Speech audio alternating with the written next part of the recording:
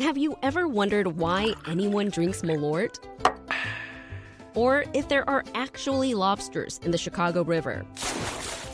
Then listen to the Curious City podcast, where we answer all your questions about Chicago and the region. WBEZ's Curious City is part of the NPR network and available wherever you find your podcasts. I'm Justin Kaufman, and this is Reset.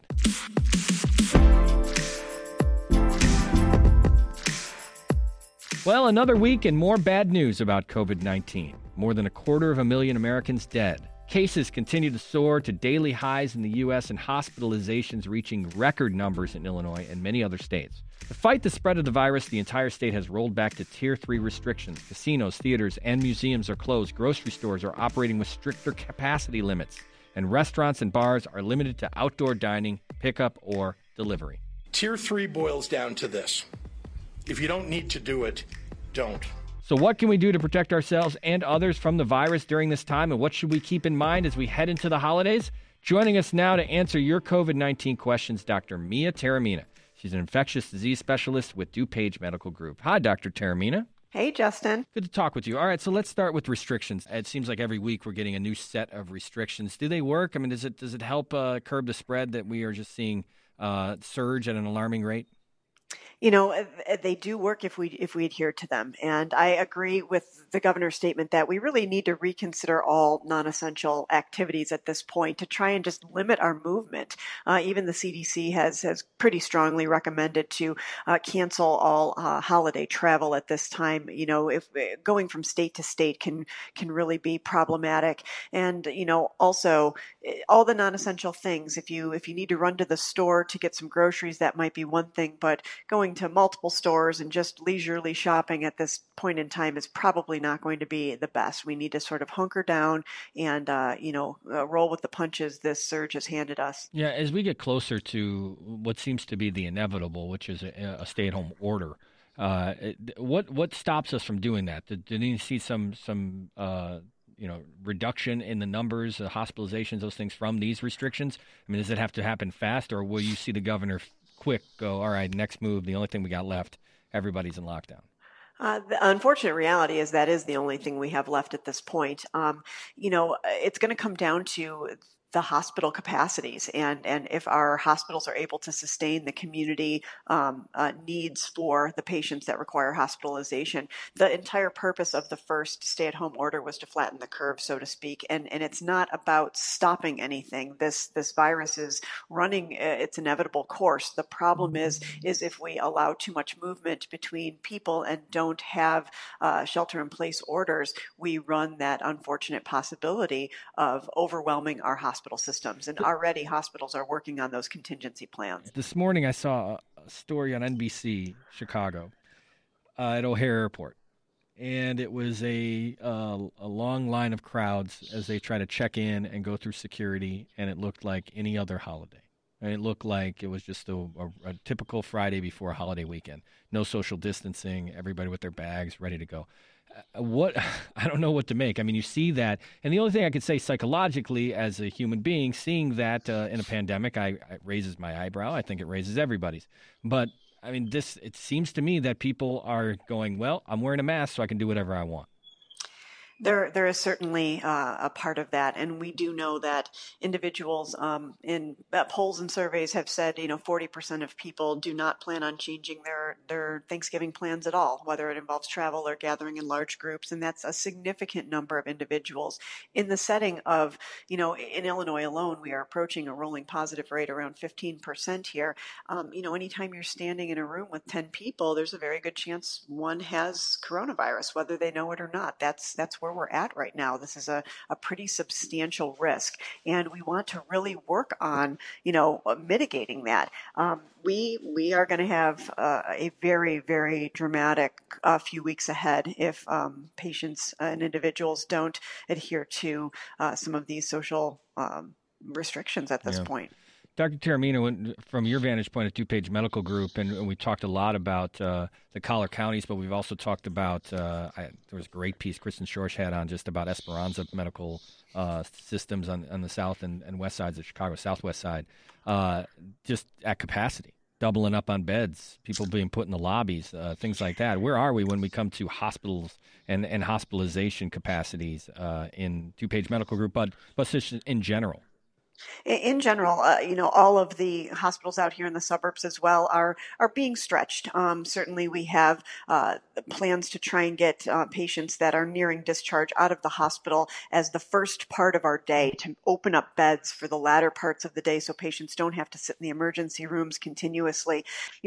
Essentially, we are running our hospitals at full capacity, and the difference between now and the first shelter-in-place order is all of the elective surgeries, elective procedures, elective diagnostics are still moving forward. So a lot of those patients are requiring hospital stays after their procedures and after their, workups are done. And because of that, we are stretched thin. We are opening alternative spaces. We are considering doubling up patients in some rooms if need be. So it's a really, we have to scrutinize our PPE supplies again. It seemed very robust this summer, and now we have to take a second look and make sure we have enough. So it's very troubling that we have to kind of get into those levels of mitigation again. Yeah. All right, let's go to the phones. Let's start with Rochelle, who's in West Ridge. Rochelle, welcome to Reset. Thank you very much. My question is this. I have a niece who has young children, ages 7, 5, and 2, and everyone in the family had coronavirus in September. They recovered. The 7 and 5-year-olds go to a private school with in-class instruction. Is there a way I can be around the family safely? Thanks. Thanks so much, Rochelle. Dr. Taormina? So, I get asked this question a lot. Certainly it is marginally safer to be around someone who is COVID recovered within the last 90 days, as they should have antibodies and they should not be able to become reinfected and have a meaningful infection that could lead towards a significant spread. That being said, there exists the possibility that someone who is COVID recovered can still hold on to active virus that they get re-exposed to. It may not infect themselves, but it could, in theory, infect someone else. So again, this is a very, very challenging time. And even if someone is completely COVID recovered and may be at less risk, meeting up with family members still requires the social distancing, mask wearing, and being responsible with the numbers of people you're interacting with at this time. Yeah. All right, let's keep going here. Let's go to Steve, who's standing by in Oak Park. Steve, welcome to Reset. Hi, how are you? I'm good. Thanks for the call. My son has at his house. He has a mudroom where we could sit with the windows all open, and the dining room door is right there with everybody else. How much would that reduce the risk, or should we just forget about going at all, given the high rates of infection we now have? About Thanksgiving. Dr. Taormina, the mudroom opening up a little bit of space, is that a good idea? So my official word on Thanksgiving is, if you can make alternative plans, please do so. If you are, having Thanksgiving just with your family who lives in your house, that is going to be the safest. Otherwise, no more than 6 to 10 people from no more than 2 households. And to the extent that there is going to be indoor eating, you should be masked at all times, essentially, when you're not eating, especially when social distancing can't be maintained. And as opposed to eating around a table, I would recommend spreading that eating through several rooms to keep it social distanced. And, eating in different places around the house. If there is a space, a mudroom, a screened-in porch, outdoors, if the weather is nice enough, certainly that would be preferred to indoors. But none of these things are any guarantee. Certainly, the safest bet is staying home with your own household. Finally, a reason, an excuse for Dad to eat his Thanksgiving dinner in his recliner. Absolutely. That could work. I encourage it. Let's go to Ruth, who's in Rogers Park. Ruth, welcome to Reset. Hi, thank you. My question regards larger public gatherings with masks on. So I'm thinking of things like zoo lights or the light like celebration at the Chicago Botanic Garden. Mm-hmm. There are times people are wearing masks, but they're pretty popular. So what's your word on that? Yeah, thanks, Ruth. That's a good question. Outside, masked, but still popular. Yeah, and a lot of these outdoor activities like the Morton Arboretum's illumination is being moved to inside your vehicles, driving through instead of walking through. So I think there's going to be some modifications. I think it's sort of to be continued at this point. A lot of these activities happen between Thanksgiving and Christmas, and depending on where we are with mitigation, they may be canceled. If there are allowed outside activities like zoo lights and things like that, likely there will be reservations needed. If not, it's a matter of you making sure you're going in a small group, not traveling over there and intending to stay in a group of 10, 12 family members and friends. It should just be your household and keeping that social distance from everyone else. And if there's an activity that appears crowded, kind of keep it moving. Dr. Taormino, lots being made about a vaccine. Pfizer is asking for emergency clearance from the FDA to get this fast-tracked and possibly to Americans by December. When we talk about this, and they're saying that there's precedent to that they're still in trials, but they can move forward. And what do we need to know about this when we have private companies that are trying to, lobby the government saying, we're ready, we want to be there, we want to be first? Sure. Obviously, there's incentive to do that for the companies themselves. However, we do have the fact that Pfizer and shortly after Moderna applying for emergency use authorization, it is based on a timeline, and the timeline necessitated that they had at least 60 days of data, and that's where we're at right now in this later part of November. So they have met the obligations of the FDA in terms of providing 60 days of data in addition to the safety profile and the efficacy profile. The efficacy, as you know, for both Pfizer and Moderna's vaccines has been touted in the mid-90s percentage-wise, which is phenomenal in terms of the efficacy of a vaccine. And the hope is that we would get immunity actually longer than we had anticipated. So that is to be continued. The first round of vaccines is likely going to go to healthcare workers and our most vulnerable nursing home patients. And then we can look toward having more data and more expansion to the distribution of this vaccine into the late winter, spring months for the general public, and that's really going to be the biggest factor in getting over this pandemic. If you're not a frontline responder and you're not someone who is vulnerable, who's living in a nursing home, you should not have an expectation there will be a vaccine until, like you said, late winter, early spring. Correct.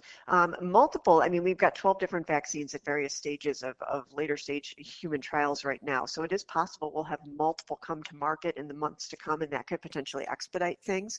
But it's going to be a mountainous task to get this vaccine distributed, administered. We currently have a vaccine that requires, certain storage requirements and also 2 separate doses. So we have to make sure before we give individuals 1 dose that we have enough doses to give everyone who's already received 1 dose the second dose. So there's a lot of nuances here that we have to really work through. And the initial states that are going to have the very first supply are some smaller states. I heard Rhode Island, Tennessee, so it'll be interesting to see how quickly we can get this in our hands. It's not lost on me with the conversation we had this week about cold storage. That building that was in Chicago that was on Fulton Cold Storage, which was a huge building, and it was done, and it was a couple years ago, said, we don't need that anymore, and they turned it into Google.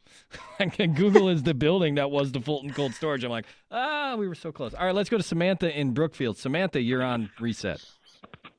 Hi, good morning. Good morning. I'll be 29 weeks tomorrow, I will be 29 weeks pregnant tomorrow, and I was wondering, in relation to the vaccines that are coming out, if we know how those are safe or not safe for expectant mothers or for newborns? Yeah, that's a great question. Thanks, Samantha. So, Samantha, none of the vaccines coming out are going to be approved in under age 18 just yet. We have trials ongoing enrolling ages 12 and up currently, but it'll be some time before we actually have approval in that population. We may have some exceptions to the rule. Time will tell on that one, but it will be some time. So it is going to be the kind of obligation of us as healthy adults to become vaccinated in order to try and drive that needle toward herd immunity.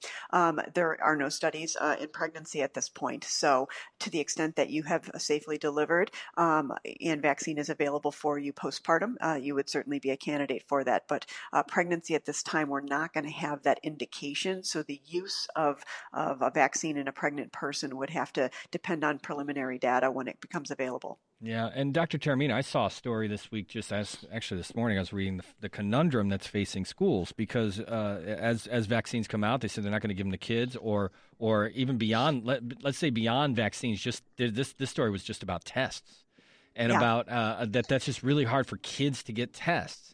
And because of that, and you have schools saying, well, you need to be tested to come back to school. There's this conundrum that, are we going to figure that out? Is that something when we talk about kids and COVID that we're going to figure out how to handle this? And that's exactly what we need. And in a perfect world, we need rapid point of care testing that we can do very quickly and in a significant number of people on a very regular basis. We have testing capabilities where, we can get tests done relatively inexpensively, an antigen screen along those lines, some of the saliva-based tests, but to be able to expand that to a significant number of students is where we're at. And it's something that we need to work on in the coming months. Or I've said this before and I don't want to, we're going to be talking about these kids returning to school safely in the fall of 2021 if we cannot find a way to move towards more rapid testing, more access to testing, and a significant rollout of the vaccine and a significant percentage of the population being willing to receive it. Yeah. Let's head southwest to Palos Heights. Chris, welcome to Reset.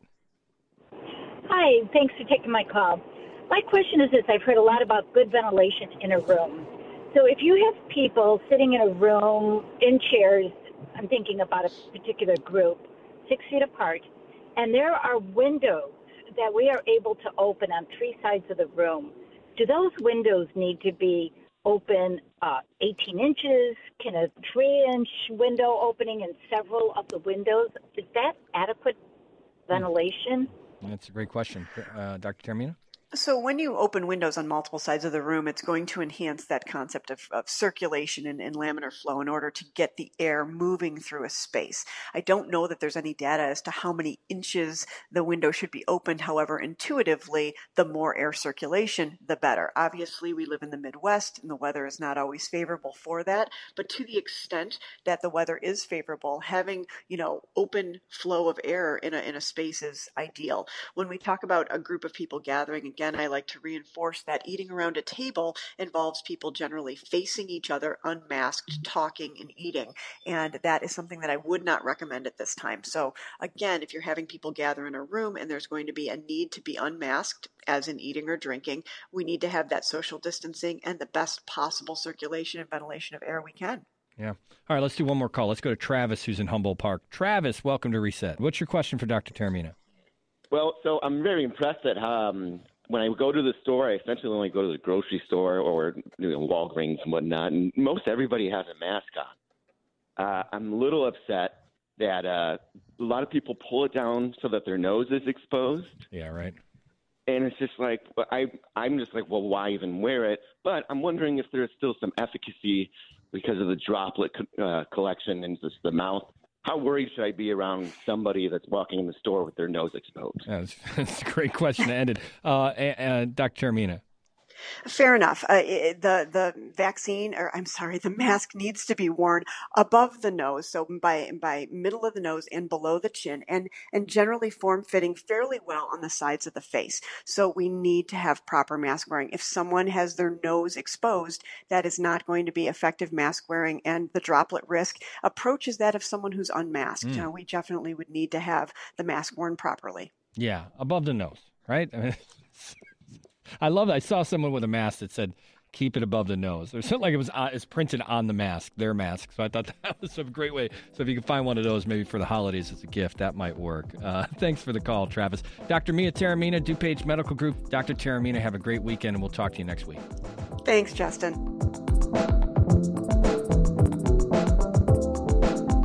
For more Reset interviews, please subscribe to this podcast and leave us a rating and a review. That helps other listeners find us. For more info about the program, you can head over to the WBEZ website or follow us on Twitter at WBEZ Reset. That's it for Reset this Sunday. I'm Justin Kaufman. Enjoy the rest of your weekend.